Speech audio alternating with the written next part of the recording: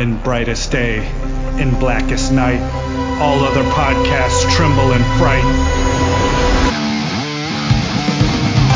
Losers cower before the power.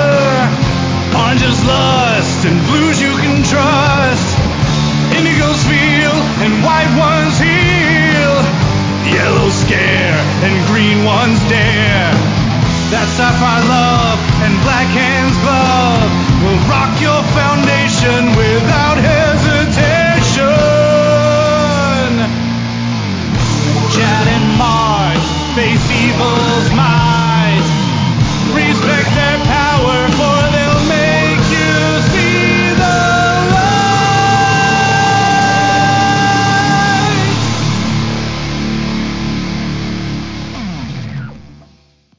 Hi, everybody. I'm Chad Bokelman. I'm Mark Marble. And this is the LanternCast. Episode 430. That's right. What are we talking about tonight? The main course today will be the Snyder cut. Be curious to see how much material we get out of that, though I suspect we'll 4 get... hours. No. That does not deserve an hour of real commentary per hour of movie. But I would suspect we'll probably have more to say about the concept of the Snyder cut and the repercussions thereof than the actual what we thought of what we saw on the screen. Before we get into that, though, let's do. We have potentially more interesting news. I mean, we know Black Widow moved once again. Yep. 7-9, correct? I believe so. I don't have it in front of me. Yeah, based 7-9, it moved again. And tonight's big news was Pierce Brosnan being cast as Dr. Fate. Woohoo! And Black That's actually Adam. a really good call.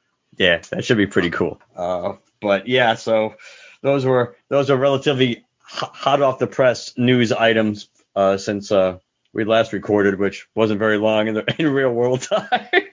But yes, Snyder talk, Snyder cut. Release the Snyder cut. At least that hashtag is retired. Giving birth to a new one, as we'll talk about later on.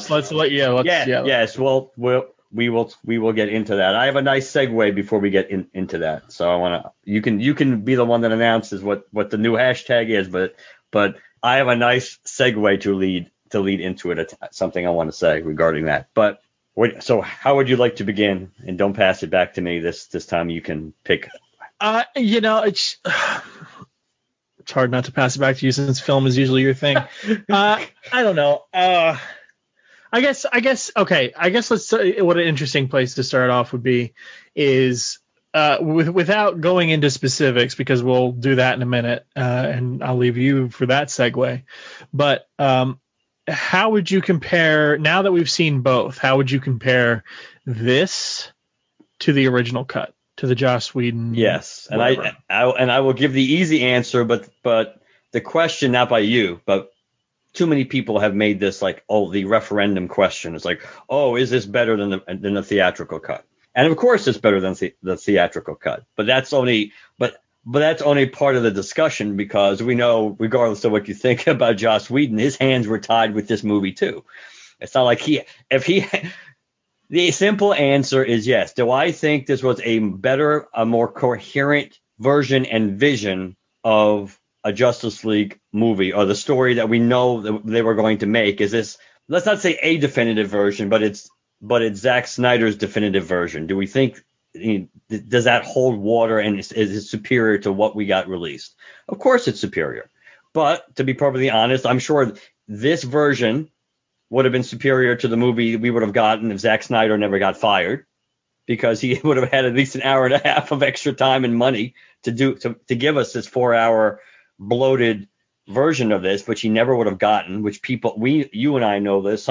Some people accept this, some people don't, and still live in the world that they think this is the movie they would have gotten if he never got fired. And no, they were living under the 2-hour time limit edict by Warner Brothers. That's why Whedon's version was 2 hours. Snyder, I think, has admitted the same thing, that when he was working on it, they wanted 2 hours, because part of the diagnoses of the ills with the two previous Snyder entries into the DCEU was the length of the movies. So they wanted the movies to be smaller. So he never was going to get forget about a 4-hour cut. He was never getting a 3-hour cut. He probably wouldn't have even gotten a 2.5-hour cut, even if they loved what he was doing.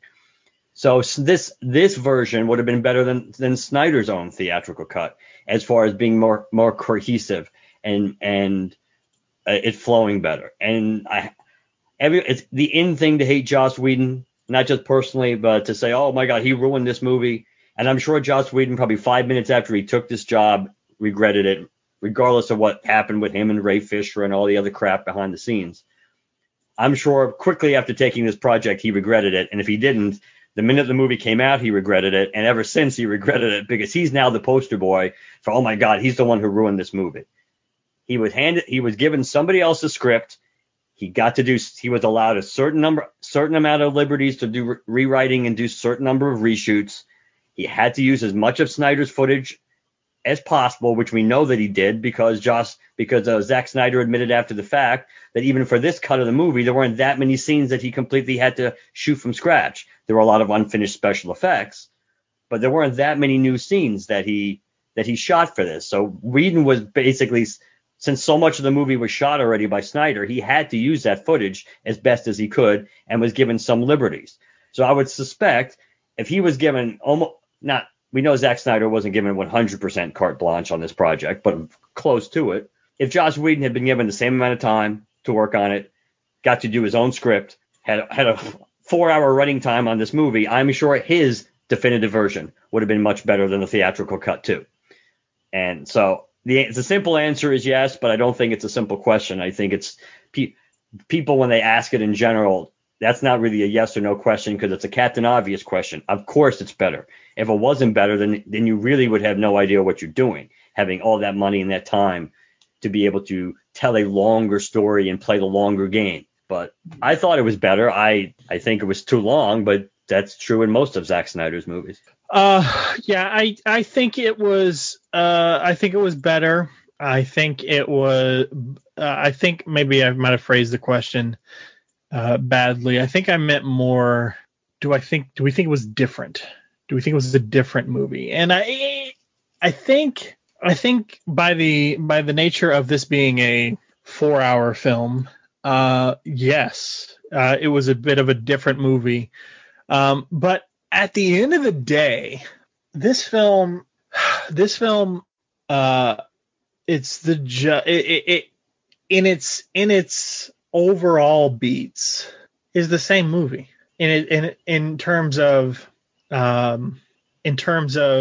plot, and in terms of plot, in terms of storyboarding. In a way, there are obviously additional scenes and things like that, maybe things sort of rearranged slightly differently, but not like, a scene that was in the beginning of the first cut is also in the beginning of the second cut, but is maybe separated by 2 or 3 other scenes. Still, the relative to its arrangement, everything seems to be largely the same. So in that case, it's the same movie, but at the same time a different movie, which sounds stupid and like I'm smoking pot over here. But like that's I don't know that it's fundamentally a different movie. It's something of its own breed, and I don't know that we'll ever. I'll just move on from that because I don't think I can quantify what I'm trying to say here. I enjoyed it. There are times where I feel like I believe some others felt that pacing was a little strained in terms of slow motion shots and things like that, which is a chief complaint you will see online about this film. From others is lots of slow motion and things like that. I can see what Snyder is trying to do, but at the same time, I'm not entirely sure that Snyder's able to pull it off. So basically, here's a good idea. Here's a good example. Bruce going to see Arthur. That scene in the original movie, if I remember right, had Bruce riding the horse up to the cliff, and then the next thing you know, he's walking into the bar and everything. But in this film, there's a long sequence of Bruce just, a long sweeping panning shot of the landscape and things like that. And I thought to myself, that's a waste of time. Do we need that? But then I also thought, they did the same shit during Lord of the Rings, and I love those shots. Those shots, I don't want to say made the movie in any way, shape, or form, but they definitely helped define the world, in the Lord of the Rings films. You got the real sense that this is those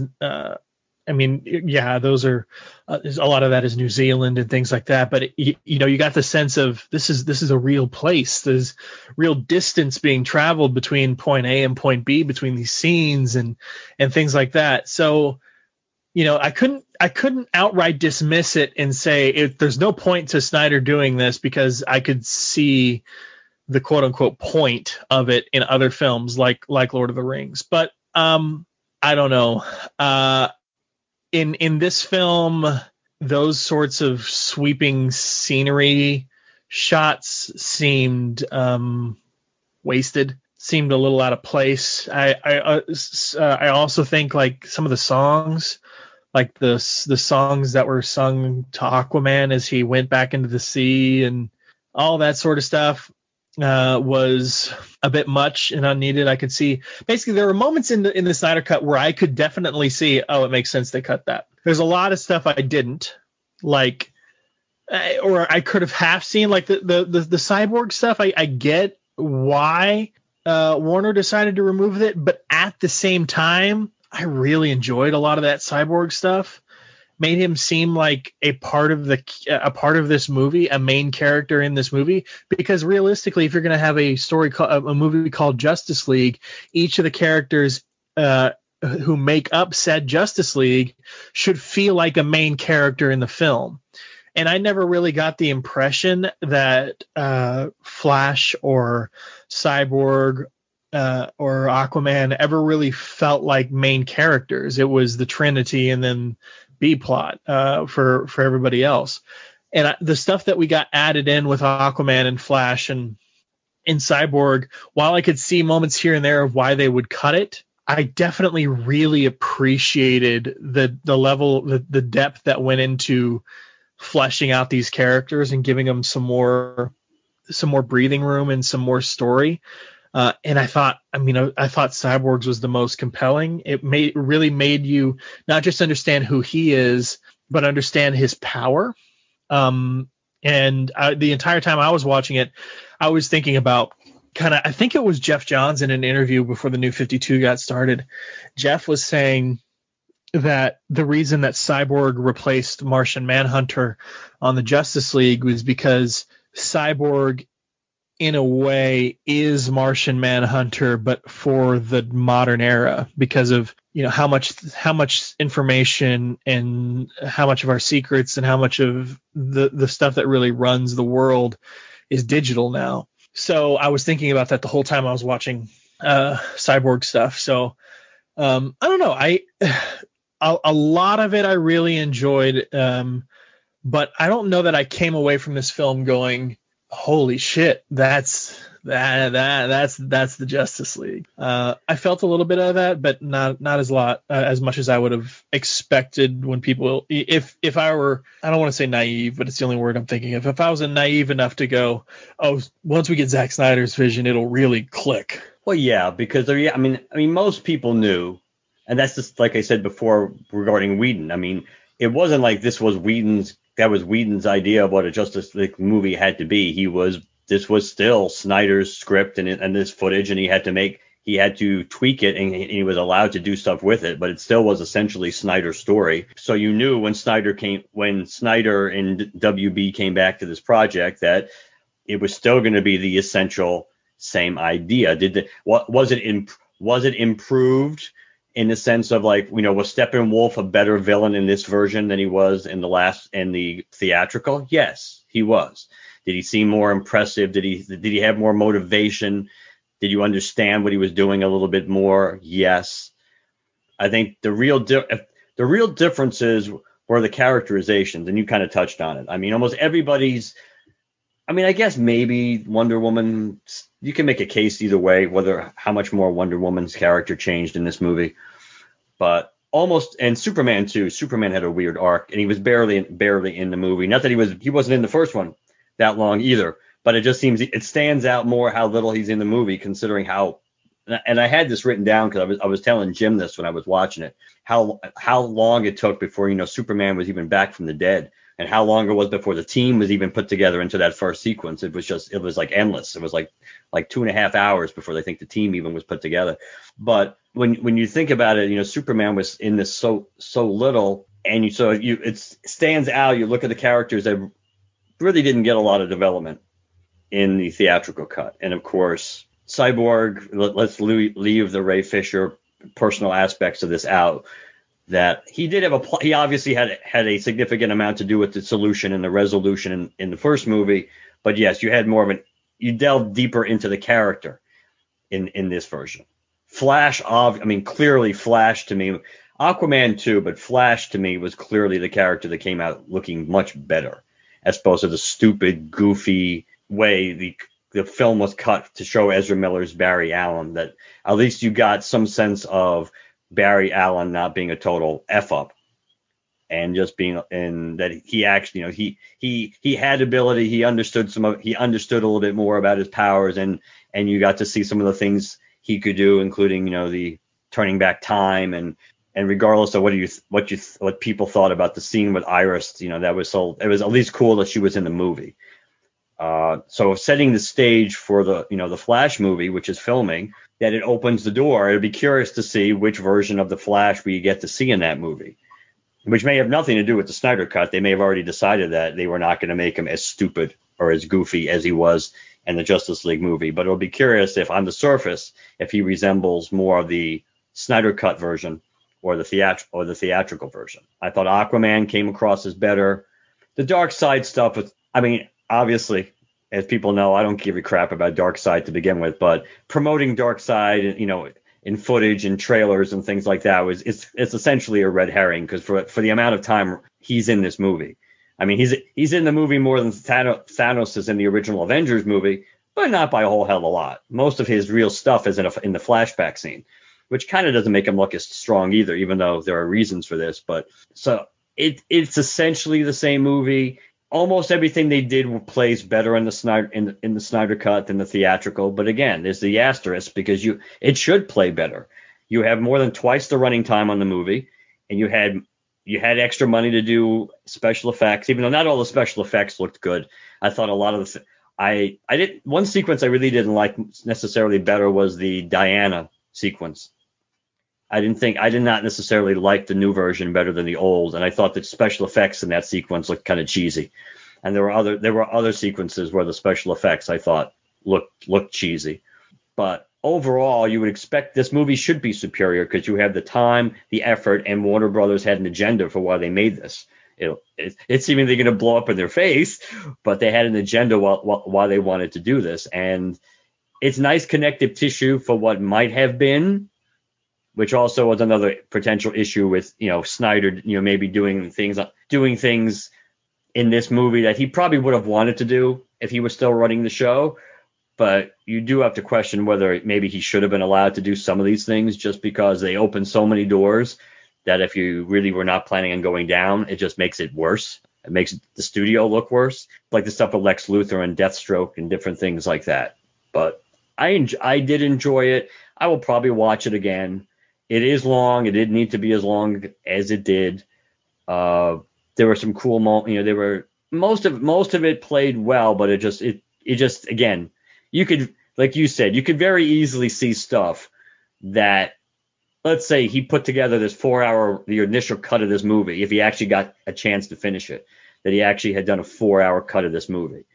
Doesn't take much watching even the first hour of this movie to realize, wow, this is what I'd cut this out. I would cut that out. You'd see a lot of stuff that you could tighten up in this relatively easily just to get it down to a 3-hour cut, which would not have changed the plot or the core of the movie all that much. Those are my initial thoughts on, and regarding the question of whether it's different. Yes, there are aspects of it that are different, but the fundamental conflict and the way they go about assembling the team and it really isn't that different. Yeah, I was just Googling trying to find like somewhere online that'll give me like a synopsis, like breakdown or whatever, but I'm not finding anything. So that'll help guide us the kind of the scenes of this. So where do we want to go from here? Want to go by character, or I was going to say go by part, but then, like I said, I can't find a synopsis that tells me specifically what's rather reminds me of what's in each part. And that's kind of the problem with the movie being so long too. It's like the fact you have to, because there's 4 hours and there's like 6 chapters, but there's also like prologues and epilogues, and the Superman stuff was weird to me. I mean, it was the way it was brought back was a little different. And even the way, when he woke up and he was, they left out the Pet Cemetery humor this time, but because we saw the theatrical cut, we're thinking it. Mm-hmm. So it isn't quite as blatant, even though he actually is coming a lot closer to probably killing Batman because of the heat vision before Lois Lane steps in. But I don't know. We don't really get an explanation for why he's wearing the black costume. It's just like this. It's like the Kryptonian ship just has like 8,000 different different closets with different Kryptonian uniforms. I mean, the black costume looked cool, even though we know it's not technically accurate because there's no cape on the black costume. And it doesn't really serve a purpose, as far as we know, for like helping him regenerate or recharge or absorbing the light of the sun any quicker, which you would think a black costume would. So it would make sense if that was part of the explanation, but we never got that. I'm not quite. Maybe the whole point is that you had to build, it's like you had to build a team independent of Superman to learn how to work together and not maybe be just dependent on him, even though at the same time they clearly are acknowledging, well, we need Superman. We need Superman to pull this off, and that's one of the reasons why they're attacking is because there's no Green Lanterns and there's no Kryptonian, and even though we do get a much better Green Lantern scene in the flashback history lesson scene than we did in the actual theatrical. Is it? You see more of him. I mean, I guess it's better that Yalan Gur dies going up against Darkseid than Steppenwolf. Yes. Yes. He still dies super easily. But did Steppenwolf try to grab the ring? Or did it just fly? Did he in the first one? I don't remember that. Yeah, he tried to grab it. And people online are talking about how interesting it is that the ring hovered in front of Darkseid for a second before it took off. Yeah, I guess you could read into that, or it's just like recalculate. It's like the GPS recalculating. It's like I don't know if that's any better though. It's like the most powerful weapon in the universe needs to buffer for a second before it can go find a replacement. That's true too, especially because again, you would like to think that considering all the jabronis that are on that battlefield, there probably would be somebody worthy of wielding the ring.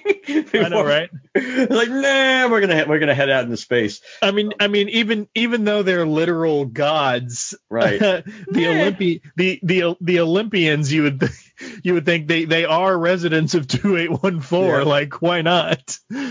Maybe we were still viewed as too archaic and too uncivilized back then. But. Yeah, and that's another thing I was thinking isn't Yalan Gur the one that the Guardians decided to? No, what am I saying? I'm doubting my own knowledge. That's not the case. So Yalan Gur is the reason the Allen's ring is weak to wood. Yes, because of the changing of the impurities at different times for him, and he ended up having the wood impurity. And yeah, so that makes sense. That's cool. But it's just, I don't know, man. Hovering in front of Darkseid, if you're going with the concept of like, it finds someone who's the most willful or something, I guess that makes sense. Darkseid sure as hell has a lot of will. But is there more to it? It's a different universe, so who knows? Maybe, I guess. I don't know. I don't know that I can read into it. Another thing I thought was interesting. So there are 2 Lantern references, guys. There's that one where Yalan dies, and he dies so easily. He's only using the ring as basically a laser cannon, just energy blasts, which he did in the first one. And that's another part where you can read into it, because in certain interpretations in the comics, the Lanterns use the ring differently, and only in certain comics or other things, not every Lantern uses constructs. Now, of course, we have things to really drive that home, like the F sharp bell with Rut Fan and things like that. But there has also been things in the comics where, like, because of the creativity and the imagination of humanity, constructs have been more unique to their sort of species. So only when other lanterns have seen what like human-based lanterns do with their ring did they pick up on the idea of making shapes as opposed to just blasts and shields and things like that. But again, that's reading a lot into it that we didn't get told about in this film, so we can leave that alone too.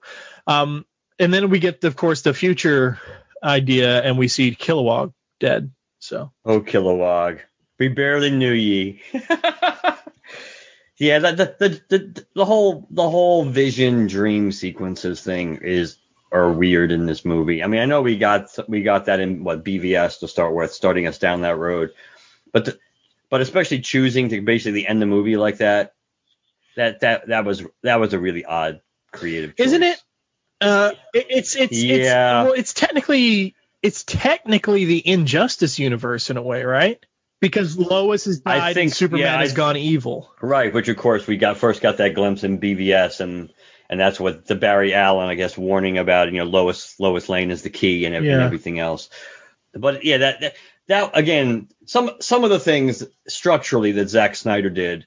Now again, I'm not saying only Zack Snyder knows if when he first created this in his head, or the idea for this movie, the script, all these things were in it to begin with, and were in the position that they ended up being in this cut. In his most grandiose vision of this movie, which you like to think this was, because you certainly will not like to think that he had an even bigger version, but it's Zack Snyder, so it's possible. Some of those choices seem very, very odd when going into this that you're supposed to be doing a one-off. I understand that some things work fine. Like I said, if the Barry Allen stuff picks up more on the Snyder Cuts version of Barry Allen, I don't think anybody will complain. It does do nice connective tissue leading into the Aquaman movie that we got already, that it makes the events seem to flow a little better, no pun intended. So some of that stuff I get, but ending a movie in that kind of weird utopian future cliffhanger kind of like way is a really odd choice.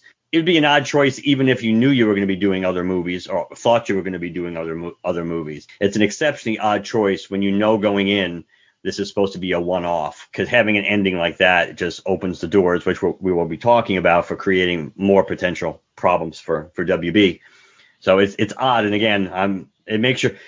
Obviously, we know Zack Snyder got tons of creative control over this. We know we didn't get everything, since he wanted that Martian Manhunter cameo at the end to be Jon Stewart. So WB was not going to let him do everything that he wanted to affect future plans, since you can take it to the bank because of what they're going to do with the Green Lantern Corps show, and then the eventual reboot into the movies, that they didn't want to basically tie their hands to have anything from the Snyder Cut and be indebted to it or tied to it and have another albatross. And even if people perceived it well, but still have something that weighing them down. So the creative control he had was impressive. And again, probably this is one of those things where at the end of the day, and we'll talk about this probably soon enough, whether at the end of the day, whether WB really thinks this was a smart move to do this or not. I'm just trying to think of the things that I probably liked the most in this. I liked that we got rid of that clunky scene in Gotham at the beginning. What, the parademon scene? Yeah. Yeah. I like that Bruce kind of, he knows something's coming in a way, and he's trying to put the team together for a more natural reason in terms of the promise he made to Clark over his grave at his funeral and things like that. So I like that the knowledge of the mother boxes and things kind of comes slowly, more naturally to him in this film. I like the Atlantean stuff. I liked the Amazonian stuff. The Amazonian stuff, because I had a plan to watch this with Gary, my brother-in-law. But he had to go to Corpus Christi the next day, so he fell asleep like a third or a fourth of the way through. But he did get to see the Amazon scene, and we both commented how we like that much better, because they're supposed to be this ancient warrior race. They're strongest women on the planet, and they've survived thousands of years, and they're isolated on this island, but they're supposed to be some of the best combatants ever. So in the first cut, when Hippolyta, has them, close the gates and things like that, and runs out with a mother box, 2 seconds later, Steppenwolf cuts an X in the side of the wall and just busts out. So it makes the sacrifice of those Amazons who are locking themselves in with Steppenwolf and the other parademons seem utterly pointless, because if you're thinking about it from Steppenwolf's perspective, in that cut, he's fighting a bunch of Amazons. Out of this corner of his eye, he sees Hippolyta run down the hallway. Bunch of gates close. Oh, turns to his left, cuts an X in the wall and busts out. Like, whatever. But the fact that they close the gates and the entire thing goes crashing into the ocean, and there's silence for a moment, and Hippolyta gets off walks to the edge after handing off the mother box and is mourning the loss of the Amazonians who were in there. That means a whole lot more than what we got. That makes the Amazonians seem like the badasses they should be. You know what I mean? Yeah, I would agree. I do think that scene plays better. Now, I don't have a huge attachment to Paradise Island, emotionally. So neither one of those scenes, the original nor the expanded revised, means all that much to me. But it does seem more worthy of their power set, and for them not only to do better, but also because we know Steppenwolf is just a stepping stone to Darkseid, to make it clear that, hey, they might not be able to do this with Darkseid, but they have a much better chance of doing damage and being able to play keep away and everything else and be successful, even if it's based on strategy, with Steppenwolf than with Darkseid. Yeah. The Amazons, for sure. The Atlanteans, we didn't get as much. The stuff with the Atlanteans was more spliced up. We got more of it, but it was more spliced up, whereas the stuff with the Amazons was more of a continuous scene. Right. I think the stuff with the the Atlanteans, plays a little differently in it, and it plays a little differently in the original cut too. After watching Aquaman, especially in the way in which they communicate, because like in Justice League, it's like, oh, we have to open a bubble underwater every time we want to talk. Like, that's interesting. But so I did like Volko was in this. That was cool. The stuff with Mara was a little better. I just like that they kind of built a connection. And of course, it's always great to see, Arthur, the king of Atlantis, who always talks about how he's responsible for whatever percentage of the planet, not throwing a glass bottle into the ocean. I mean, like, I always laugh when people bring that point up, but it's really true. Like, if any of them, like, seriously, you chose to have the king of the ocean drink a whiskey bottle and throw the bottle into the ocean with the glass shards? Really? That was your decision? No. I mean, if anything, Arthur, as much as you talk about things being like true to the comics, Arthur's an environmentalist. What the fuck are you doing? But anyways, no, like I said, I talked a lot about the Cyborg stuff. I really enjoyed the Cyborg stuff. The Flash stuff in particular was not only really well done, it was just it was visually cool. I think it always makes me wonder, and I was thinking this actually because I've been catching up on my CW shows. I just finally caught up on Superman and Lois, which I think might be my favorite live action interpretation of Superman since Reeves. Honestly, since Christopher Reeve. Sorry. Well, yeah, yes, but based on the way you said it, it could have been interpreted as Reeves, yeah. No, you're right. So that's But yeah, it's in the costume so much. I'm not going to go into that tangent, but like I was thinking. So now that I'm done catching up with Superman and Lois until tomorrow with the next episode, I think I've been catching up on the Flash, and like 2 or 3 episodes in. And now I suddenly find the thought coming to me, like, do other people see lightning crashing all around them? or see flashes in front of their eyes whenever Flash is around? Are other people seeing all this? Because in the Flash TV show, it's like Witchfire. It's brief. It's not like it impacts anything or destroys anything. But in the Snyder, in both the original cut and this cut, Snyder's Flash, it's like sparking off the walls and hitting various things, and it's like, are other people seeing this? Probably.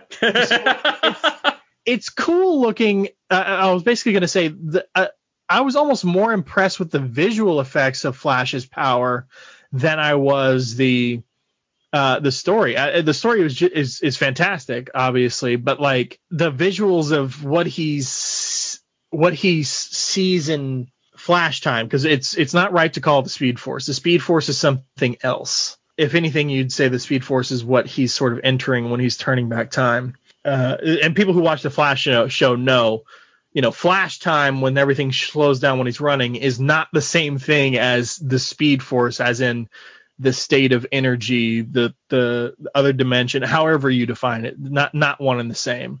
But that scene when he goes to rescue Iris, him exploding out of his shoes, that's really cool looking. The way he kind of uses his finger to push through the glass, that's really cool. And I had to explain this to my brother-in-law when Gary and I were watching it. The way he's so gentle with Iris, like you could interpret it like, he's taking his time with his woman or whatever, that he's so smitten with, but that's not it. Because in multiple comics and other media, Flash talks often about how when he's rescuing somebody or disarming somebody or something, he has to be very careful, because if he tugs on on a person the wrong way, he can shatter their bones or rip things off their body, things like that. Because like I'm thinking specifically of those Justice League novels I love so much. There's one called Flash Stop Motion, and all of these were adapted into graphic audio. But there's one where he breaks into a prison, and all of these people have guns, and he has to talk about how he's carefully pulling in Flash time. He's carefully pulling the finger out of the trigger before disarming each person and destroying all the weapons, because if he goes any faster, he's going to rip their arms out of their sockets. So I like the attention to detail with all the visual effects of the Flash, and it makes me that much more excited for a Flash movie. Whether it's Flashpoint or something else entirely doesn't really matter to me, because I think we've seen the CW go really far with special effects and really kind of I know it's CW budget, but at the same time they've gotten very creative with it and making the Flash effects look so cool. In the same way that the Superman movie with Christopher Reeves had such a big budget, but they still pioneered and invented new ways to make somebody fly cinematically that have been used ever since and slowly improved upon. I think the CW has broken that ground a little bit, and we've all been impressed with some of the effects that they do on that show. And it's really interesting to see it play out in this film, because I don't remember thinking that when I saw the original cut, but we saw so much more of his power in action and what a big cinematic budget and what they can build upon based on the ground that the Flash TV show has already broken. It just looked really cool. I think so. I mean, to me, the character that comes out the biggest winner, I mean, it could be Cyborg. Yeah, but I think it's Cyborg at the end of the day. It may be only because, well, it could be also because of the X factor that a lot of people want to like Cyborg because of the Ray Fisher stuff. I'm not saying you, but there are some people out there that are going to more gravitate towards gravitating towards the character no matter what, even if it's subconsciously, because they think he was treated poorly by Whedon. I think his characters, they did a good job. They did a good job fleshing out the character, but it's not like his character was portrayed horribly in the first movie. I think Ezra Miller's Flash was the one that came out the worst in the first movie. So because it's such a dramatic shift and the way the character is portrayed and the vibe, even things you still may not like, like the gait, like his exaggerated gait when he runs and things like that. That didn't really change, but you just got a better sense of the character, and you can almost see, well, yeah, I could see, even though he's still kind of goofy, that you could kind of see some Barry Allen in him. It was really hard to see any Barry Allen as we knew or we know in the Ezra Miller original theatrical cut. So to me, especially knowing that there's a Flash movie coming, that I think for me, as the Flash was the big winner in this movie, I also think it helps, and maybe not surprisingly, because we know we're going to be seeing Ben Affleck again in the Flash movie. Probably not that much, probably in the beginning and the end, but the reality is and it's easy for me to say this because I liked Ben Affleck's Batman and his Bruce Wayne. I got that. A lot of people bring their baggage or brought their baggage against Ben Affleck into the fact, he was cast. But he was cast well because he does both parts well. You can make a case maybe thanks to, though there's a catalyst for this, the events of BVS, that maybe he's a little too warm. There's a little bit too much of a warm fuzziness creeping into Bruce Wayne, but not as blatantly horrible and ridiculous as like the George Clooney Bruce Wayne, which was more like George Clooney playing George Clooney. But Bruce Wayne is the hardest part to play. I mean, I think if all the cinematic endeavors so far have taught us that playing Batman is relatively easy. It's playing Bruce Wayne that's hard, because it's almost like I was thinking about this today. It's almost like a variation on that line from that Katie Holmes said at the end of Batman Begins, as Rachel saying that basically that Bruce Wayne, the Batman is the real character and Bruce Wayne is the mask that he wears. It's similar to that when it comes to the movies, that Bruce Wayne is easy. Batman is easy, but the real challenge is playing Bruce Wayne, because there's a lot of nuances to Bruce Wayne, because that there's a heart in there, but you also know that it's buried very deeply. And other than maybe being around Alfred, you're not going to see that bubble over very often. And even with Alfred, it's still going to be, there's going to be some sarcasm and some deadpanning on stuff, but it's in there because of the nature of the relationship. But so I think Ben Affleck, he did do both parts well. I think he does come off. He still gives you the physical presence of what Batman would be like, not delving into the technology as much, which was kind of like the Christian Bale thing. Like how could somebody who was really well trained physically, what kind of equipment could they use to pull off the stuff that Batman would need to do to be Batman in the real world? This was obviously Bruce Wayne always has his toys, and he certainly does in this movie as well. But Ben Affleck, certainly in BVS, really sold the idea of what physically Batman would have to be built like in order to be able to do the things that he does. And I think he comes across, he has the presence as Bruce Wayne. So I think this, and I didn't dislike his performance in BVS or even the original Justice League, but I think this helps remind people that he really was pretty good in this role. So seeing him again soon in the Flash movie, even if that's the last time we ever see him do that role, I think people probably are looking forward to that a little bit more. Plus with the uncertainty of what Pattinson's version is going to be like.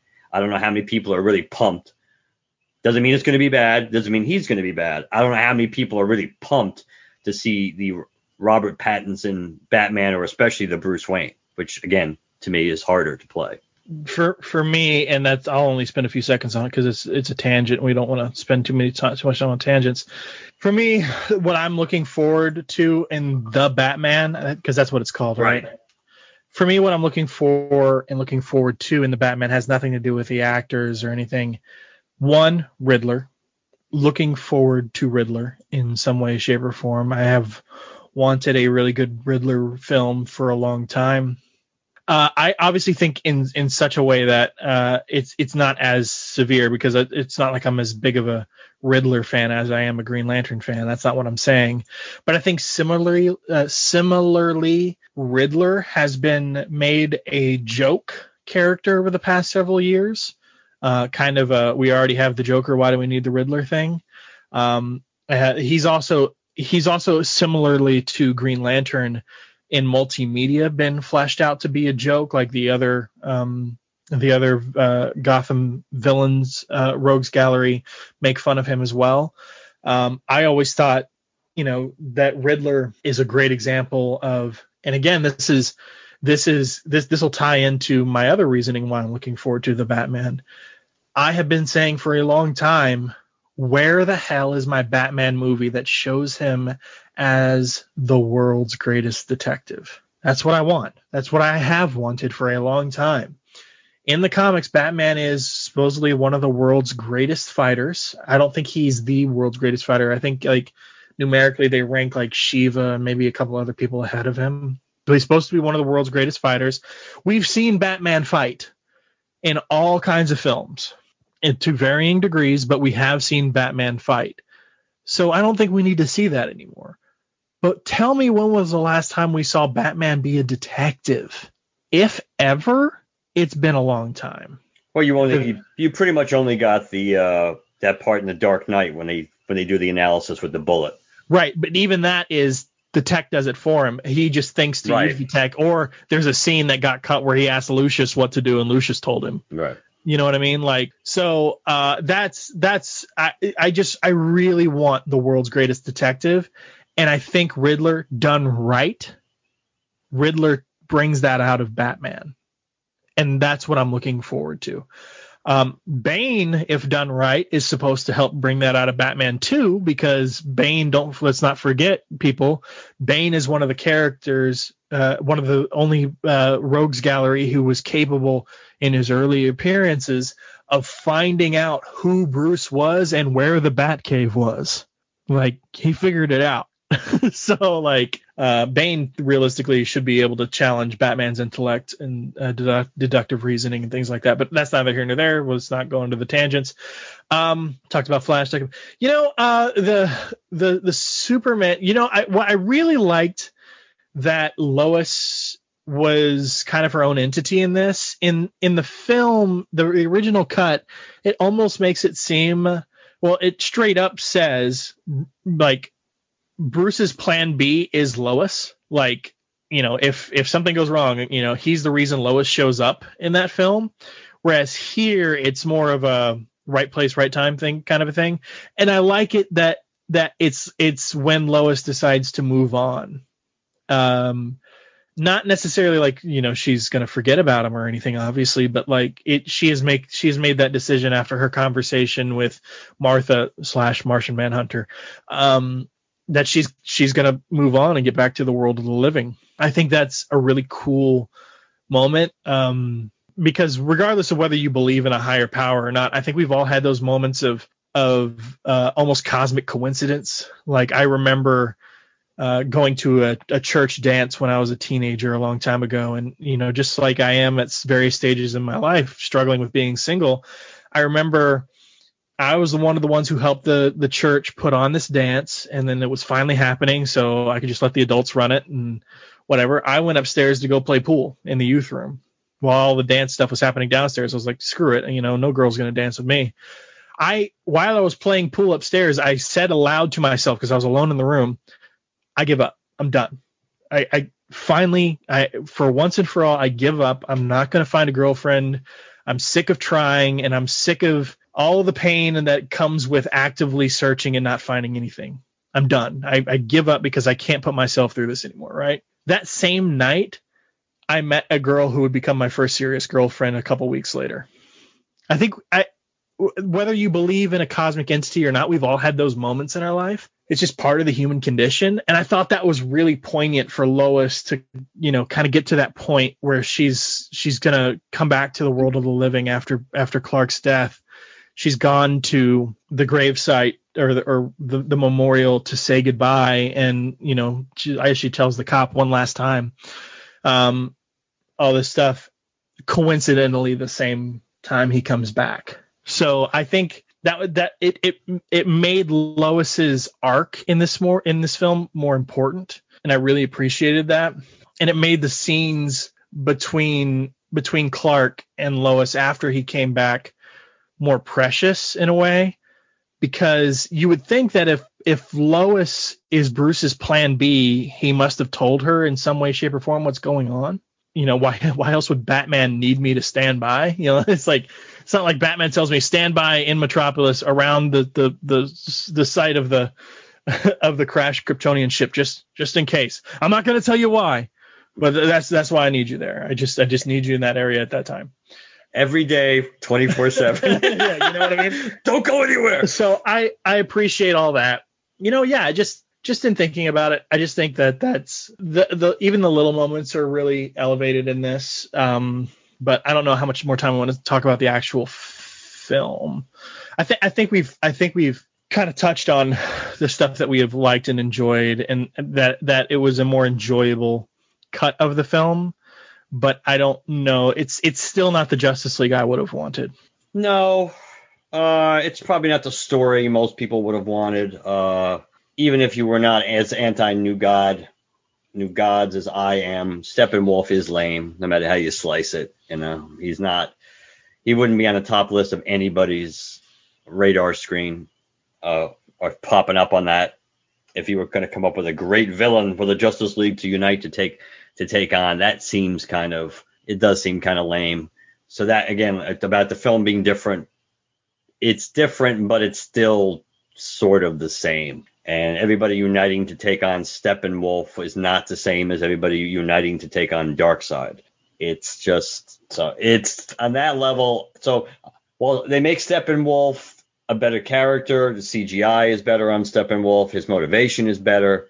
It doesn't, he's more human, quote unquote. You understand why he's trying to do what he's trying to do and everything else better. It's still not a great choice of villain.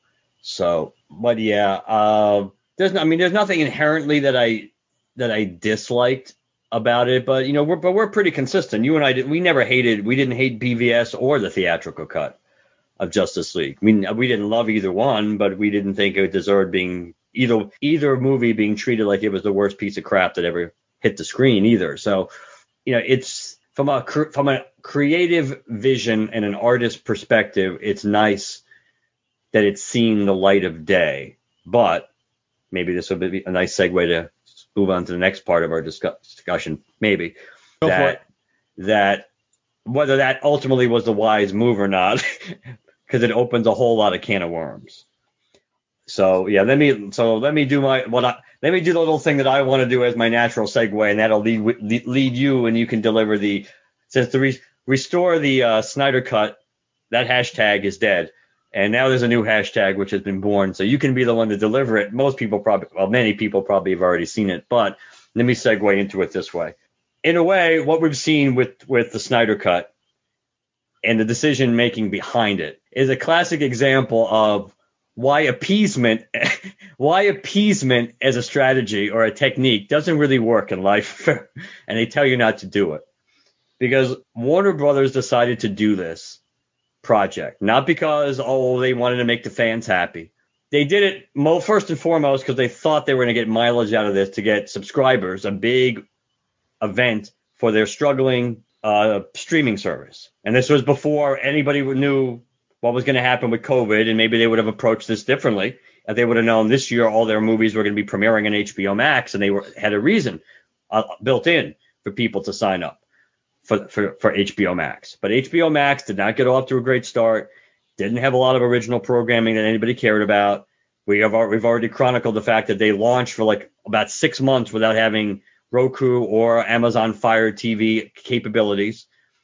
So they were not. So the idea of having the Snyder Cut be a pet project of theirs, it was a draw to get people to sign up for HBO Max. And they also thought, since there were a lot of people, since almost nobody was happy with the Whedon cut, and as time has gone by, because of all the personal stuff, true or not true, but everything that's being thrown at Joss Whedon, that movie's become even more unpopular. And the idea of only they let Snyder continue to work on that movie, it would have been so much better. So there was that faction, again, the vocal minority, which seems to rule the world these days, tyranny of the minority. They thought, that Warner Brothers, that, hey, we can kill two birds with one stone here. We can get people to come to our service. We can have a big event to get people to subscribe. And we can make these people who have been unhappy with us we can make them happy by giving them what they want, and they're going to appreciate that. And we'll just make sure as we're making this project, we make it clear that guess what? This is a one-off. This is not going to lead to a Justice League 2. It's not going to lead off of spin-offs from this movie, and we'll be okay. Well, now this movie's come out. Most people, and I think it's a fair assessment, like we discussed, to say that this is a better cut than the theatrical cut. It's also not the movie we would have seen at all if Snyder had been allowed to come up with a theatrical version. But people don't want to hear that. They just want to hear, this is what they just left him alone. We would have seen this. So the restore the Snyder cut is dead. But now there's a new marching cry because of how people feel about this movie, and they want it to continue. And what is that new hashtag, Chad? Well, the original hashtag was release the Snyder cut. Now it's restore the Snyderverse. And there's also, this isn't necessarily new, but release the Ayer cut. Oh, yeah. Of Suicide Squad. Okay. I am a part of a few different Facebook groups. I'm not going to name names. I'm not going to name the group. I'm not going to say anything. But I try to stay out of the conversations about the Snyder Cut in that group with friends. And I try to stay out of the conversations about the Snyder Cut in general online, because not everybody's toxic. Not everybody in every group can be toxic. Depends on the group, but you get the idea. If I understood it right, because I wasn't part of the movement, but if I understood it right, the idea behind Release the Snyder Cut was that this man who lost his child in this horrible event had to step away from this passion project, and the studio did a hatchet job with it. Okay? That's aside from all the other claims against Joss Whedon, Jeff Johns, so on and so forth. So we wanted to give, it's not just that the director saw it from start to finish and then saw the project through from start to finish, and then the studio had their way with it the way they usually do. It was a unique situation. So Release the Snyder Cut becomes a thing. But now that we have gotten what everybody has asked for, now Release the Ayer Cut is a thing. To my knowledge, it's David, right? David Ayer. To my knowledge, the situation isn't the same with director David Ayer of the Suicide Squad. Yes, it is. And even if it was, Restore the Snyderverse is not giving this is not letting this director's original vision come to light, or whether you guys are basically saying now, okay, thank you for giving us this film. But now let's restore this one director's vision of your entire universe. Forget everything else that we have coming out or planned. You have released the Snyder Cut, and before it's even out, by the way, this is Restore the Snyderverse is trending. Before the film ever even came out, we're just going to assume that Zack Snyder's vision is perfect in this. So we want his vision to be applied to the rest of the universe. Guys, it's no longer about what it once was. You are demanding the studio give you what you want or else. That's all you're doing right now. You're not asking this. Seriously, think about it. You are not asking the studio to restore, to give the director his project back to see it to fruition. It's not like he had started and then finished. The film is something he had worked on. His vision for the universe is for every director, for every creative person, and Mark can help clarify this further from his perspective in what he knows about the film industry as a whole. But every directorial writer, whatever vision, is not universe wide. It's case by case, contract by contract, film by film. So restoring his vision for the universe is not the same thing as restoring his vision for the film. You got the film. Now what you're saying is, I want every henceforth DC film to be in the same universe under the same directorial division, and just all with the Snyder, I don't know, the Snyder touch in there. You are demanding that the studio change their plans for the universe. What the hell? A lot of people on the more rational side of this movement for release the Snyder Cut were swearing up and down that that's what it was always about, is giving Zack a chance to finish the project he had started, despite the tragic stuff that pulled him away. And well, if you buy that version of that's really why he left, as opposed to being shown the door to begin with, we know that happened. We know that event happened. And it's obviously enough to make anybody step away from whatever they're doing. Right, but that's again assuming that it was all his. Yeah, we don't know that. But right. Anyways, I don't want to get into that discussion. Right. But you are now demanding that the studio bank the future of their film universe about. And here's what I can say. So in all of this, DC's announcing things like Emerald Fennell will be writing the Zatanna superhero movie. Some comments under this. It's just so transparent at this point. Expect more WB announcements soon. They're just trying to divert attention. And then you get news about, say, let's see here. What else did I see? Sorry, I'm just making sure I'm trying to make my point here in the best way that I can. The idea that Helen Mirren is to play the villain Hespera in the Shazam sequel.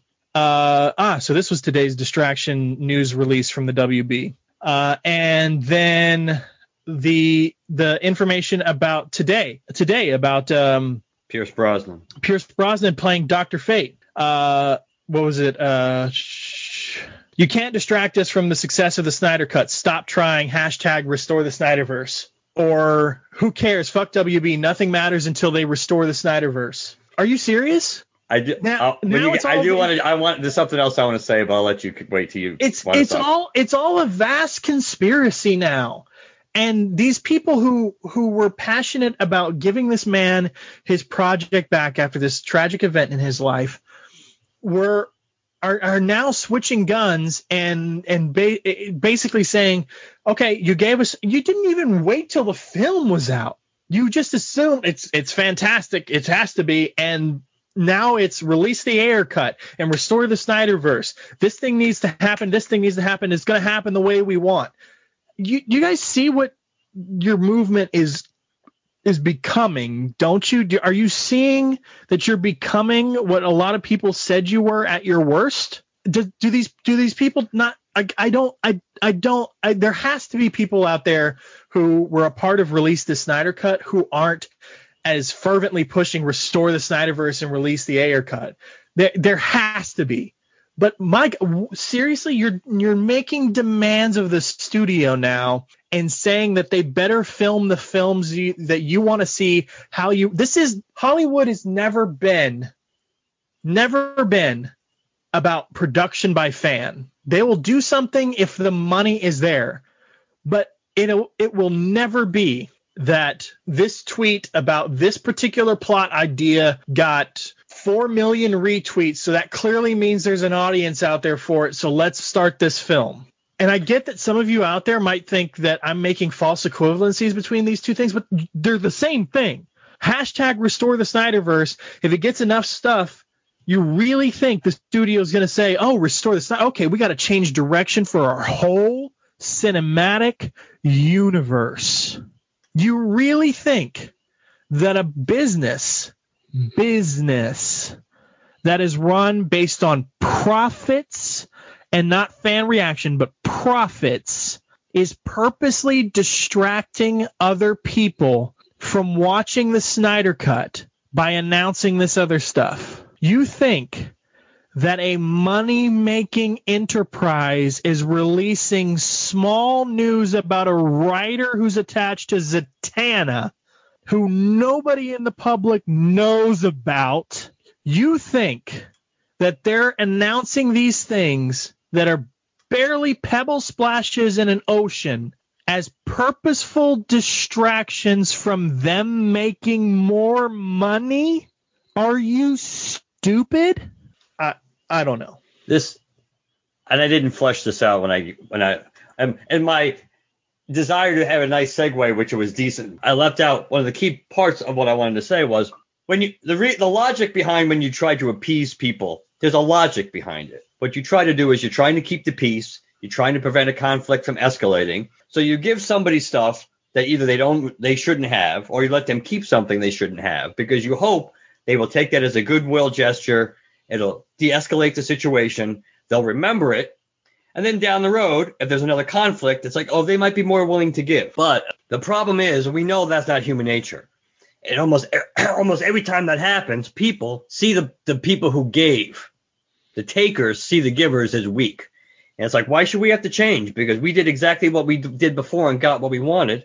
So we'll do the exact same thing again if there's this conflict. Or maybe we may even push a conflict because we know they're going to roll over because they don't have conviction. So WB was hoping to get these people on their side. And okay, we made these people happy. We gave them what they wanted. Now they're going to be quiet and we can move on. Obviously, that's not the case. They've opened Pandora's box because now because number one, you have the percentage of people who always believed, even though it has been proven at this point, that there was never a Snyder cut ready to be released.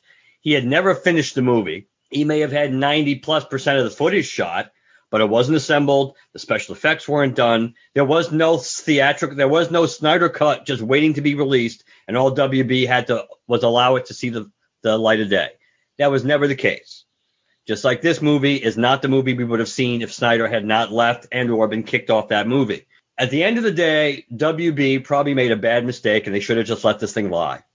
They should have let it lie. They should know, because now you have set the precedent where everybody and their brother, and like I said, the tyranny of the minority. You don't need to be the majority of fans. You just need to have some access to social media, especially if you can get some people in the press on your side, and you can be 5% and you can make the other 95% change your mind, because that's the way society is these days, that it doesn't matter. The other 95% has to give in to the 5%, and if you don't, the 95% is selfish, but not the 5% demanding the overwhelming majority cater to them. That's not being selfish. So it's that kind of mentality in this brought into this arena. And yeah, now would it be cool to see like a J.J. Abrams cut of Rise of Skywalker if Kathleen Kennedy had not interfered? And if there ever was a so-called Lucas cut, which there probably wasn't, of Rise of Skywalker when he helped work with J.J. Abrams, yeah, it would be really cool to see some of that stuff. But the reality is not every movie in the world, again, it also feeds the false narrative we've talked about a lot, which is that the belief that the studio is always wrong. They're not always wrong. Sometimes they're wrong. Sometimes they're right. Sometimes they had every single, and all the people praising Zack Snyder or looking past his faux pas because of the tragedy that he went through. A lot of these people were the same people that didn't like Man of Steel or had serious issues with BVS. They had every reason to be concerned about Justice League. Every reason to be concerned, because the first two movies in this DCEU were not well received overall. And Justice League was seemingly going to follow the same tone, which was kind of funny because I remember Zack Snyder at the time that movie started filming said the opposite. Maybe he was pressured to. That I remember he said something to the effect that, the Justice League movie was always intended to be lighter in tone than BVS and Man of Steel. Obviously, when we saw this version, I don't think you would get you certainly got a lighter tone overall. But the reality is they had every right to be concerned. And we know that the Whedon cut, if you will, the theatrical cut, was a mishmash of two different movies jammed together. It was pretty much destined. It was destined to fail. But the studio had a right to be concerned. Should they have probably fired him or gotten rid of him in the middle of the movie? No. They probably, and if it was just him leaving, then maybe if he just left on his own, that would have been a good time, theoretically, one way or the other, to pause and maybe rework the script and then come back. And even if he was the one directing it, just take it in a different direction if they were concerned about that. Because if you remember, Justice League was pretty much already just starting production when BVS came out, and it bombed in the eyes of the fans and the critics. It made a good amount of money, but it seemed to be a critical and fan failure. So they really were concerned. By doing what they did with the Snyder Cut, if people could just see it as what it was, there's nothing wrong with it. But now it's like, oh, restore this, restore that, because everybody loves Zack Snyder's vision just so much before this came out. He looks good by proxy, by default, because everything with Joss Whedon just fell apart. That movie was crap. Everybody jumping, rightly, wrongly, or in between. Everybody's jumping off the Joss Whedon bandwagon and nailing him to the cross.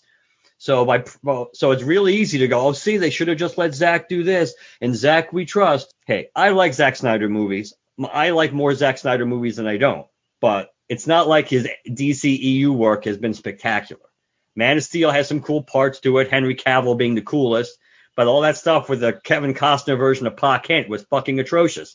You couldn't be more anti-Pa Kent and Pa Kent's philosophy than Kevin Costner was in that movie. And BVS had a lot of cool things in it, but I hate the Jesse Eisenberg Lex Luthor. They fucking ruined Doomsday and the whole possibility of a live-action Reign of the Supermen. Plus, we just met Superman. How much invested can we really be in Superman dying when you just saw him one movie before? There were so many things wrong with BVS, and I don't care about, oh, the extended cut is better. Yeah, it's better. Doesn't make the movie take it from a D to an A. It's slightly better. It explains things a little bit more, but it's still not a great movie. I don't know. I think at the end of the day, WB, this is gonna blow up in their face. I think unless they find a way to somehow, and it'll be interesting to see based on the way the world works these days, that maybe they will cave. Maybe they won't cave as far as giving Zack Snyder control over their whole extended universe, but maybe they'll let him do another movie. Maybe they'll let him do another movie. Or they'll at least I'd be curious if they just throw it out. If you hear that that's starting to get traction, like in the next few weeks, that WB is starting to consider this. Just as we started to record, I read the article that says HBO Max wants another, like an entry in the Snyderverse, but WB doesn't. Well, of course HBO Max would want it, because by itself it benefits HBO Max. It gets people to subscribe to them. WB is the one who's the parent company, and that's why they know this presents problems for them. Yeah, it has evolved into something else at this point, and it's not what it once was. I think that is clear. People are making demands of the studio, and to me, the most insane thing of all is the idea that any further announcements during the week or 2 weeks that the Snyder Cut is out, that everything else the WB is doing is intentionally trying to distract from the Snyder Cut. Helen Mirren as a villain in Shazam 2, big thing, big name. Pierce Brosnan as Dr. Fate in the Rock film, big name, big thing. Yeah, great. But like realistically, nobody knows who the fuck Dr. Fate is in the real world. The writer who's attached to the just announced Zatanna movie, nobody knows who Zatanna is. I don't understand how these are supposed to be significant intentional distractions to prevent themselves from making money. No, yeah, I see that. Now if they, which everybody's, not everybody, but a lot of people want, if they had announced that, by the way, Alexandra Daddario is going to be Zatanna, and she's going to be doing the entire movie in a bikini, that would be distraction. But at least people would know who she is for the most part. I think a lot of comic book fans know who Dr. Fate is, but I know what you mean. As far as is it an A tier character? No, it's not. But yeah, the idea that everything they're coming up with now is purposely to distract from the. Now, to be fair, there could be some truth in the fact that they were prepared. That after they got the initial surge of people watching this movie, they may have not wanted to let it simmer for too long. So conceptually, it's not ridiculous to think that they would like to start putting stuff out there, especially if you see this restore the Snyderverse crap starting to gain traction. That there could be a little bit of truth to the idea that, hey, we just putting a little bit of other news out there at least gives you other stuff to talk about. But do I think it was a coordinated effort? Do I think case in point. Do I think The Rock, the announcement of Pierce Brosnan joining, basically being the last cast member to be announced in a major role for the Black Adam movie was to take away from the Snyder Cut? No. They're announcing that because that movie is supposed to start filming like in 2 weeks, 2 or 3 weeks. So, and Pierce Brosnan is a big friggin' name. So it makes sense. It makes sense to do that. But we know how. I mean, some people just live every single thing is a conspiracy theory, which doesn't mean that there aren't conspiracy theories and some things don't make sense. But I don't think at the moment there's no reason to believe that WB is losing that much sleep over the restore the Snyderverse, even though it may turn out to be something if it would be a monster of their own making if it is, because they didn't have to go. They could have just let the Snyder Cut shit just die. Yeah, I'm happy for the people who were genuinely wanting Zack to get his vision done on this film. And if it's true, like you mentioned, if it's truly the family thing that pulled him away, which I don't have any reason to believe it's not, then I'm glad he got his moment, and I'm glad you guys as fans as Zack Snyder got to see this. I'm glad I got to eat a little bit of crow and think that it was a better movie. I'm glad I had something else to watch that's DC related at the end of the day that I didn't hate. Fantastic. But some of these people are taking it's too far. Like anything moving forward that is not Snyderverse connected is trash or not worth our time or what. And if you truly believe that, everything not Snyder, restore the Snyderverse connected is not worth our time, then I don't know that you truly understand what it means to be a DC fan. And that may sound strong, but the core of DC was one of the first ones to play with the idea of continuity, and then when the continuity didn't work, say there's a multiverse, and in that multiverse there's an infinite number of possible stories and an infinite number of takes and an infinite number of this, that, and the other, different ways to see these people, different ways for them to interact, different gender versions of them, different sexuality versions of them, different blah blah blah blah blah blah blah. And to me, the heart of what makes up the DC universe is not one version of the continuity. There are things I like from many eras of DC. And if I could piecemeal them all together into one universe, then maybe I'd say that's the one universe. But that's not what DC is. Hell, guys, in the movie you say you love so much, there's a potential alternate future. There's an alternate way the story could go within the own movie you asked for. The great thing about DC is possibility and potential. So to say that any other announcements are distractions, or to say that anything moving forward isn't worth time or effort because it's not part of this one director's one vision for the whole cohesive universe, is ridiculous. I think that the WB or Warner Media or AT&T or whoever you believe is the problem at all this, they've been dicking around for too long. And they had their chance to build a universe like Marvel, and they fucked it up royally, and they didn't do it.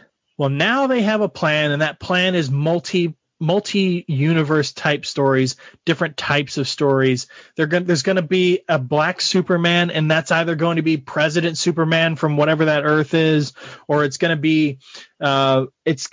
I forgot. There's another version of Superman that's a black Superman. I forget which Earth he's from, but regardless, that's going to be a multiverse story, and whatever happens from here on out. Like, guys, there's going to be a DC Super Pets movie.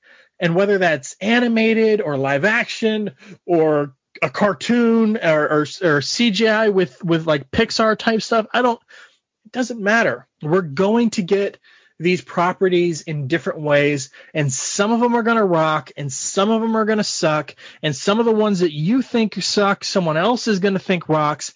And that's what's great about DC Comics. That's what's great about comics. There's no one way for this thing to go. there's some general tones, like, for instance, Captain America should always be A, B, C, or D, but within those confines, let's play. And that's the Marvel side. But Superman, you would think Superman's always got to be good, but man, Injustice is really interesting. It's and so on and so forth. To me, the people who are so hard pushing for the Restore the Snyderverse thing are missing the point of DC. And I'm frankly exhausted trying to understand their thinking, and the thought of engaging with them in the conversation is enough to give me a headache. I cannot engage with them anymore on this. It's idiotic to me. You got what you asked for, and the director got his vision, and it was fun and it was cool. But my God, to demand anything more. But that, again, that's like a microcosm of where we are in the world and society these days. It's like some people are just never happy with any, you winning is not enough. Just getting a small victory is not enough. You have to win big. It's like it's not just beating your opponent. You have to like carpet bomb them out of existence. There's no compromise. Just it's our way or the highway. That's why, again, looking at my example, that's why appeasement didn't work. It's like, if you thought you were going to make these people happy by giving them something, no, they're just going to take what you gave them. And then it's like, well, you gave it to us before. Now we want it again. And in fact, we want more this time. Peace in our time. Yeah, I don't know. It's like, a lot of people, I think you and I were probably in the camp where we were looking forward to this movie coming out just so it could come out and go away. But, of course, now there's like we talked about, there's people who don't want it just to go away, and this is like stepping stone now to the plan B. Now it's big picture stuff. Now they gave us a movie, now we want everything. He's not Kevin Feige, people. I like Zack Snyder. I like more of his movies than I don't, but he does tend to be very elaborate, and he does tend to be very grandiose, and has arguably delusions of grandeur at times with different things. And it's like, could some of the DC movies been better if he was steering the ship? Maybe, but Man of Steel was okay. It had its moments. BVS was okay. It had its moments and a lot of bad things in BVS. And same even with this version of the Justice League, there's still things about it that I don't like. Still not Momoa is still not my version of Aquaman, even if he is Jason Momoa and he's cool. Yeah. It's still not Aquaman to me. Yeah, I think about like what other logic would guys? This is the LanternCast. I don't like what Grant Morrison has done. I can tell you what stories or what I believe the tone, who I believe the characters should be, who I think would be great on the art. And I have not liked what the direction of Green Lantern comics for a little while now in varying degrees. And it's possible with the Jeffrey Thorne stuff that I might continue to not like the Green Lantern direction. And it might get to the point where either I'm burnt out or what, I don't know. But nowhere in that process is my mind going to think, well, I know what would work. And it's a shame the WB, DC, Warner Media, AT&T, whatever, isn't doing it. So here's my idea. Let's start this hashtag, and all the other Green Lantern fans using the platform of the LanternCast. Oh, you guys like my idea too? Let's never shut up about it until they make it a reality. That thought would never cross my mind. I do not understand how it's okay to take that same thought process and apply it to something else. Because I am just like everybody else. There are things I really like and there are things I really hate. And if I really hate something, guess what? I'm going to be vocal about it. But I am never going to sit there and say that I'm going to devote time and energy to campaign until I get it how I want it, or else.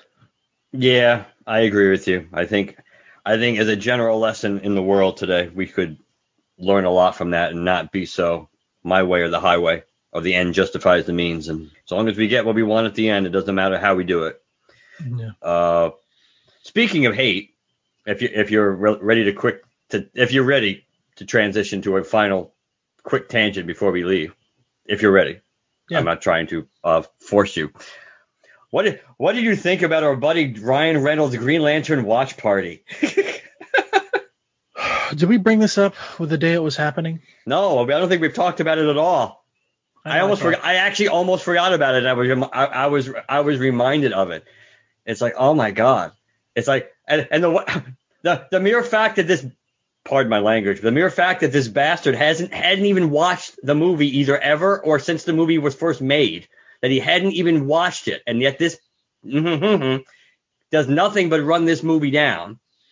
And it's not like he's not even doing it from all. He's basically bringing his baggage from what you learn is he's bringing his baggage from making of the movie into his interpretation of the movie as a finished product. So it's not like he's even or picking up from what people say, because everybody drags on it too.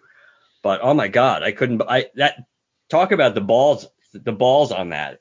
Yeah, Ryan Reynolds, March 17th, starting Green Lantern now, first time ever. Too early to ask for a hashtag Snyder cut of this fucker. And then he continues his thread from there.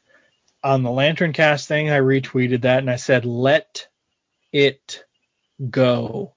Because of the constant shitting on this film, Green Lantern hasn't been touched with a 10-foot pole in live media since. And as a result, when he does, he's treated like Aquaman used to be. I'm sick of this A-list hero being treated like a joke. Stop.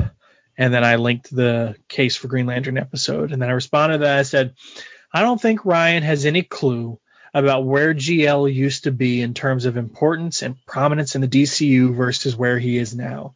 The character is a punchline in TV and film. He went from having comic events around him in 4 ongoing series to 1 title.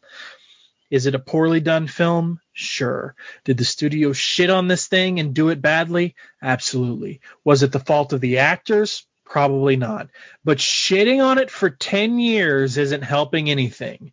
We went from, quote, this film is bad, unquote, to, quote, haha, Green Lantern TM, as in the property, fucking sucks, unquote. That was my response to the rant. Nicely done. And we get to the end of him watching the movie, and he basically acknowledges it's not that bad. Yeah. Yeah, so the thing that was the most stunning about this was just the mere fact that you would think somebody who's ragging on something for as long as he has, you would think you would have watched the movie at least multiple times since you actually made it to reinforce your views. But to find out that, either he's never watched it at all, or if he did watch it, he hasn't watched it since basically it was released. And that, oh my God, it's like honestly, the balls on a guy no matter who it is, the balls on it would be like ripping into this book and talking about how horrible this bestseller is, or this any book is, and you've never even read the damn thing. Oh, I'm just going by word of mouth. I didn't like the cover, or they said something bad about me, and on page 52. So it's utterly ridiculous, and the fact that, again, you met your goddamn wife and you have your kids essentially because of that movie. You think that might be enough reason to at least appreciate the movie? I know he tried to say something along those lines at the end and just play nice, but the reality is you shouldn't be making it seemingly your life's work to run this movie into the ground if you haven't even watched the goddamn thing. And again, you weren't the reason it failed, but you didn't help it. You didn't bring anything to the table to help it succeed either. So yeah, one of his tweets, I only ever read my parts of the script, so this is genuinely exciting for me to watch. Yeah, the script that was never complete, that never really was a script, and all that stuff. I'm just, he might be a nice guy, he might be cool to hang out with, but the reality is the way he's treated that role, it's like, it's so disrespectful, and it's just so insulting. It's like, this could, yes, if he's upset because it could have been his big break, like they joked around in Deadpool 2, it could have been his big break, and he really thought it was going to be, because up to that point, he had never done anything that had succeeded with him as a star. And other than Deadpool, in all honesty, he still has never done anything that has succeeded with him as a star. He's been he's a supporting actor pretty much in all these movies. And any movie that's done well, he's been a supporting player other than Deadpool. The reality is, I could understand having some bitterness because maybe you thought you were done wrong. You had faith because, Martin Campbell had a good reputation. And even if the script maybe wasn't completely done when you signed on, still, if you signed on to the movie without a finished script, that's your fault. It really is your fault. Now, you were doing it because you wanted a big break. You were rolling the dice. Comic book movies this was like beginning to get into the meat of the comic book movie era that we're still in now. Yeah. That makes perfect sense why you could be happy about it or unhappy about the way it turned out. And you were happy that you got the role at the time. But gee, just let it go, for Christ's sake. I mean, especially with having Deadpool. It's like, let it go. Yeah, And maybe it's the aviation gin talking, but Green Lantern was nothing to fear. Hundreds of incredible crew and cast members did amazing work, and while it's not perfect, it ain't a tragedy. Next time I won't wait a decade to watch. Jeez, that's mighty white of him. It's like, yeah, that's real nice. Then maybe next time you won't spend 10 years ragging on a movie that you never watched. One interesting bit that came out of it, though, he still apparently owns the ring. Yes, I thought that was interesting. I thought that was cool too.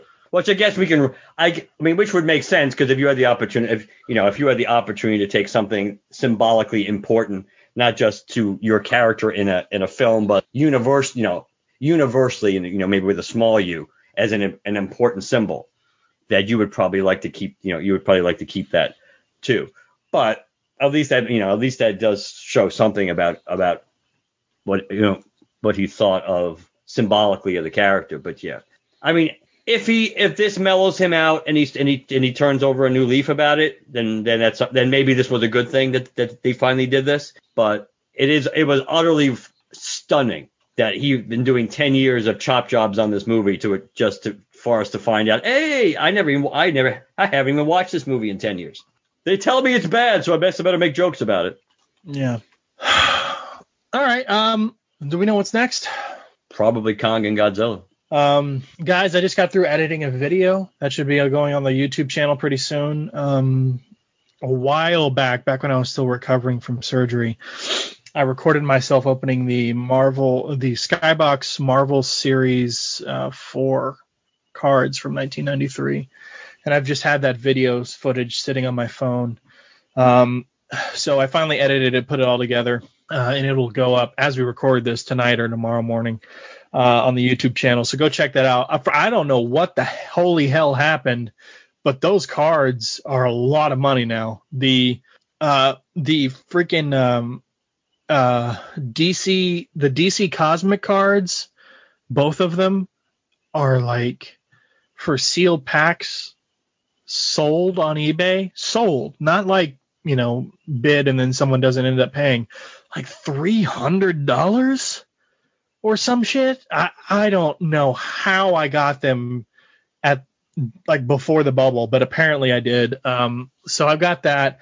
I actually also got the part of the reason I finally decided to edit and post that video is because I got another pack of cards in the mail from eBay, and it's the Meta X or Metacross, however you're supposed to say it, Green Lantern trading card game. There's a Justice League version, but this is supposed to be an expansion of it. I got a pack of those, a sealed pack, so I'm going to do an unboxing of that. That'll be recording sometime this weekend. But that'll be going live. And just the other day, guys, so Creative Credits coming back. And it's not coming back with the episode I thought, but I was given a chance, or not really given a chance. Something just happened to pan out in my favor. I got a chance to interview Joe Dinicle. And for those of you who don't know, Joe Dinicle is an actor. He's the guy who played Ragman on Arrow. So I got to interview him the other day. We talked for, I want to say 45 minutes on a Zoom call and just shot the shit the whole time.